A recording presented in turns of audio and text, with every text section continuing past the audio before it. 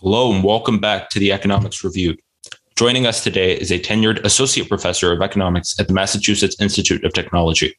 He holds a Ph.D. in economics from Harvard University, specializing in resource allocation systems. Much of his research has focused on market design to address suboptimal kidney transplant outcomes in the United States, as well as in other markets without money as a medium of exchange. It is my great pleasure to welcome to the show Dr. Nikhil Agarwal. Thank you so much for joining us. Thank you so much for having me. It's a pleasure. So firstly, I'd like to start off by asking you to introduce yourself and tell us a bit about your research in market design. Yeah, so I'm an economist at MIT, and I've been thinking about how to allocate scarce resources without using money. This includes, for example, placing students to schools that they are most suited for. And for a long time now, I've been studying organ allocation. Been trying to understand how the severe shortage of kidneys in the United States can be better managed. So as you might know, there are 100,000 patients who are in need of a kidney transplant, currently waiting for a kidney. And in a typical year, we only transplant under 20,000 of them, and many of them will die while waiting. So there are many ways in which we can find transplants for them. And so we're trying to figure out how to expand the number of transplants we can provide to these patients, as well as how to better match patients to potential donors. So that's been a big focus of my work. I've also started some work on heart transplantation and other scarce allocation of other medical resources. So that's sort of my research area recently. Okay, so I wanted to start off by talking to you in a bit of detail regarding your research as it pertains to kidney transplants. So like you said, as MIT News reported, 20% of kidneys in the United States that could be transplanted are never used, and around 30 to 50% of people who are willing to donate a kidney never find a recipient. So they also stated that with around 100,000 Americans waiting for kidney transplants at any given time, these are suboptimal situations. So Dr. Agarwal, can you please tell us a bit about what is causing these inefficient outcomes and what can be done to improve efficient allocations?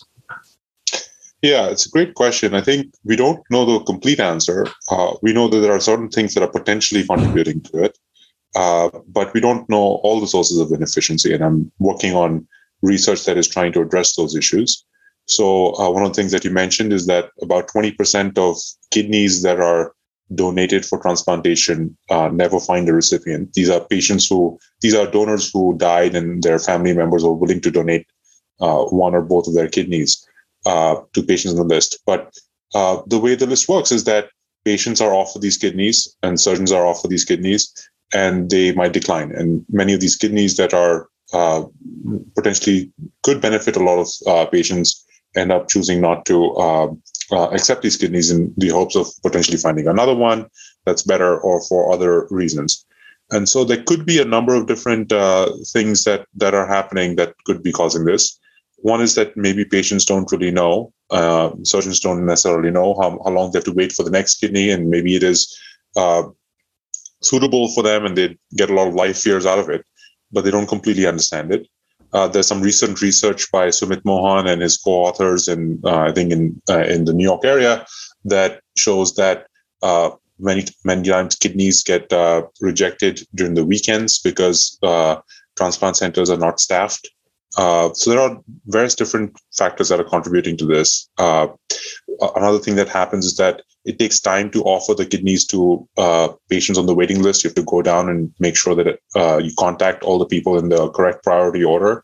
And by the time we've contacted enough people, we might have a situation where the kidney has been outside the donor's body for several hours, maybe a day. And at that point, it's very difficult to transplant it because the quality of the kidney degrades. And so I'm working with Itai Ashlagi and Paulo Someni and other people on trying to understand whether there are ways in which we can expedite that process, find better prediction tools for figuring out which kidneys should be expedited so that they don't get discarded because they've been outside the donor's body. So that's regarding the deceased donors, where about 2/3 of kidneys come from. Another thing that you mentioned was that many patients and have living donors, like 30% of patients potentially, there's some studies that suggest have living donors who are willing to donate a kidney to them, but they're not compatible. And because they're not compatible, in some cases, they're not able to find a match. There are some national transplant exchanges, such as the National Kidney Registry or the Alliance for Pet Donation, that try to match patients and donors from various hospitals to each other, so that living donors who are willing to donate one of their own kidneys, because you can live with just one kidney, are able to find a kidney for their loved one, even though they're not biologically compatible with each other. And so there are ways that I'm working on how to make those systems more efficient, find better solutions that uses economic principles from market design to try and incentivize more participation of these exchanges. And when there's more participation in these exchanges, you can have sort of all of the pieces of the jigsaw puzzle together. So you can see all the donors and all the patients in one platform and potentially find the best match. And this way we can potentially increase the number of transplants if it works out. Okay, so markets such as the market for kidney transplants that do not allow prices obviously cannot be looked at in the conventional sense. So without pricing, the mechanisms of supply and demand that typically make markets operate so efficiently don't quite work. So to quote you, in economics, we often assume there's the demand, the supply, the price, and the market clears somehow. It just happens. That's not how a lot of markets work. There are all these different important markets where we do not allow prices. So, Dr. Agarwal, can you please tell us a bit more about how market design researchers, such as yourself, typically approach such markets without money acting as a medium of exchange, where conventional economic models don't quite apply? That's a great question. And I think that there's a lot of nuance to these markets where we cannot use prices and they look different. So if you think about one market where we don't allow prices is the placement of students to public schools. That market looks very different from the kidney market. In the public school market, all of the students apply maybe in the fall together for positions in public school seats. And so there's a beautiful idea called the deferred acceptance algorithm that is a solution to this problem, where what we do is we have the students rank the schools that they're interested in going to. The schools have their priorities, and then we use an algorithm that tries to match the students' preferences to the school's priorities in a way that is, in some sense, beneficial or optimal. In the kidney market, in the deceased donor kidney market, it works very differently. At a given point in time, there are 100,000 patients waiting, and maybe a few kidneys show up every day. And so the decision is whether I should take a kidney today or take a kidney tomorrow, or wait for the better kidney tomorrow. And so the principles are quite different. You want to make sure that patients and surgeons have incentives to accept kidneys that are good for them, match the kidneys well based on survival benefits and other things like that. And so you have to design the priority system very differently.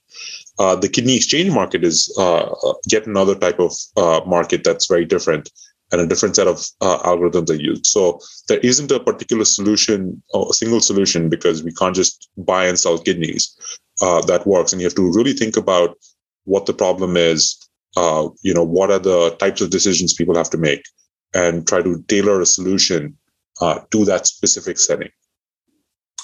All right. So, next I wanted to talk to you a bit about the regulatory hurdles in improving outcomes in markets without prices. So in many such markets, like the kidney transplant market, although it may be possible to design mathematically optimal solutions to efficiently allocate resources, the actual implementation of these solutions is a whole different question.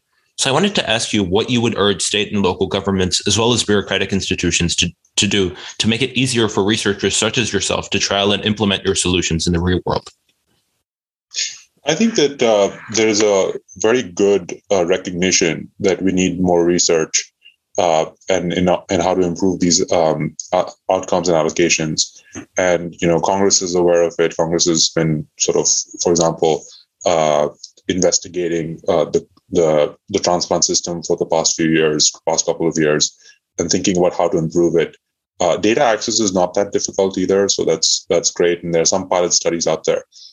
There's always some difficulty in economics of experimenting with the real world, because it can affect real people's lives. So there are lots of other ethical issues that are valid in really sitting down and tinkering with the system. As far as regulatory hurdles go, I think more than regulatory hurdles, I would say that one of the things that keeps kidney exchange a little bit limited right now in the United States is that it's not adequately funded by Medicare Medicare usually pays for the treatment of patients who have chronic kidney failure, and so it really picks up the tab for dialysis and other kinds of costs related to kidney failure. But what it could do more is to try and really fund kidney exchange at a more broader level. There are specific costs in kidney exchange that could be done, that could be reimbursed, that hospitals have to undertake, and other things like that, that would make it a much more common and a widespread modality for transplanting patients. And of course, we've got to be careful with the transplant systems and make sure that any kinds of changes go through public review and other things like that, which happens routinely when the system, for example, when the deceased donor system has to change. And I understand that there are some changes afoot right now. So I think there's a good recognition that this system needs to be improved, but we don't necessarily know exactly how yet. So one of the things here that may potentially prove useful, I wanted to ask you how, if we look overseas and compare the United States kidney transplant system to other countries, potentially in Europe, who have centralized systems of healthcare that may make it easier for kidneys, kidney donors to find patients. How does the United States healthcare system compare to other countries, and would we need would broader reform of the healthcare industry as a whole help outcomes in this in as it pertains to kidney transplants? Yeah, I'm not as familiar with the transplant systems in other countries. The United States is a fairly advanced and relatively a leader in kidney exchange, although more can be done. On the deceased donor side, the United States does have a lot of discards, as we mentioned earlier. 20% of kidneys are discarded, deceased donor kidneys are discarded, and the procurement system could also do better potentially. One study that I recently saw was from France, in which my understanding is that kidneys that would otherwise be rejected in the United States because doctors are not willing to accept those kidneys because of potentially risk taking, because if they're worried about taking too much risk. In France, we are transplanting those kidneys potentially and with good outcomes.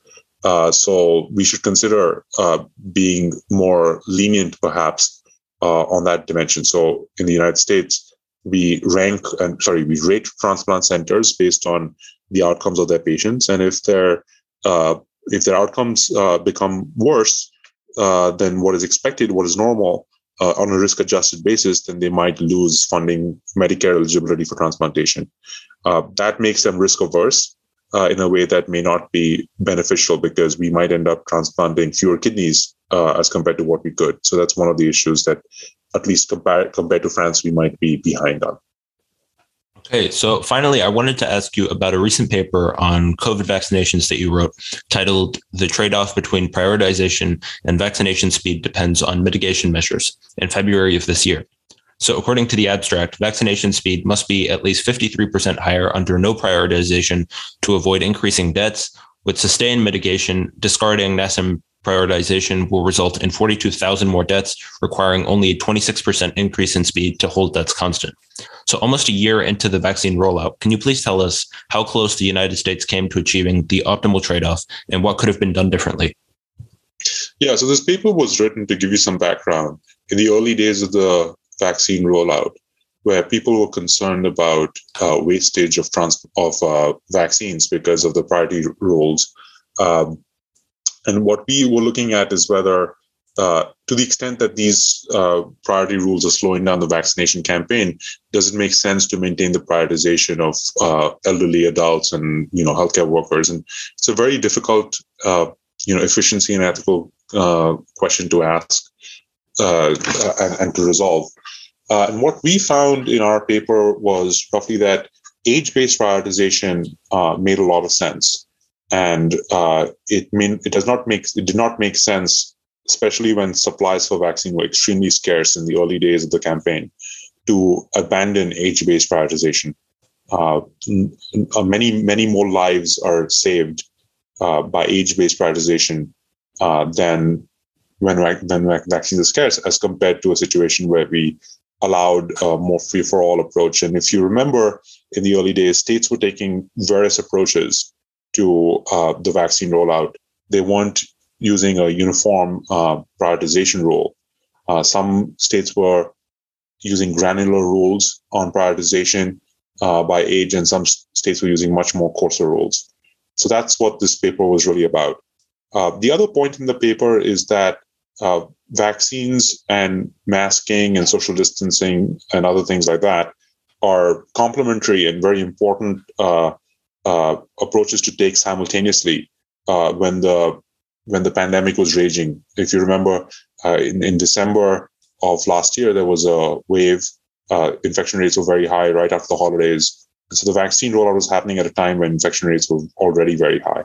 And so we were pushing towards maintaining mitigation measures such as masking and social distancing during the rollout, as opposed to an approach that suggested that once the vaccine rollout starts happening, we can ease very rapidly on these other mitigation measures. And I think that if you consider the experience in the last 11 months or so, we've gone back to a regime in which we're going back more and more to a regime in which, despite a lot of people being vaccinated, masking and to some extent social distancing has been encouraged, especially if you think about the recent threat of the Omicron variant.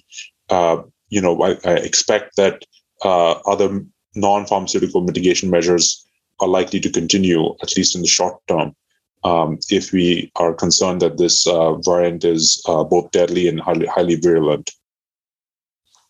Well, those are all the questions that I have for you today. I've certainly learned a tremendous amount, as I'm sure our audience has too. So thank you so much for joining us on the show, Dr. Agarwal. Thank you very much for having me. This was a pleasure. And I look forward to hearing your podcast more. Thank you so much. Okay. Thank you, everyone, for listening to the Economics Review. As always, we'll be back soon with the latest.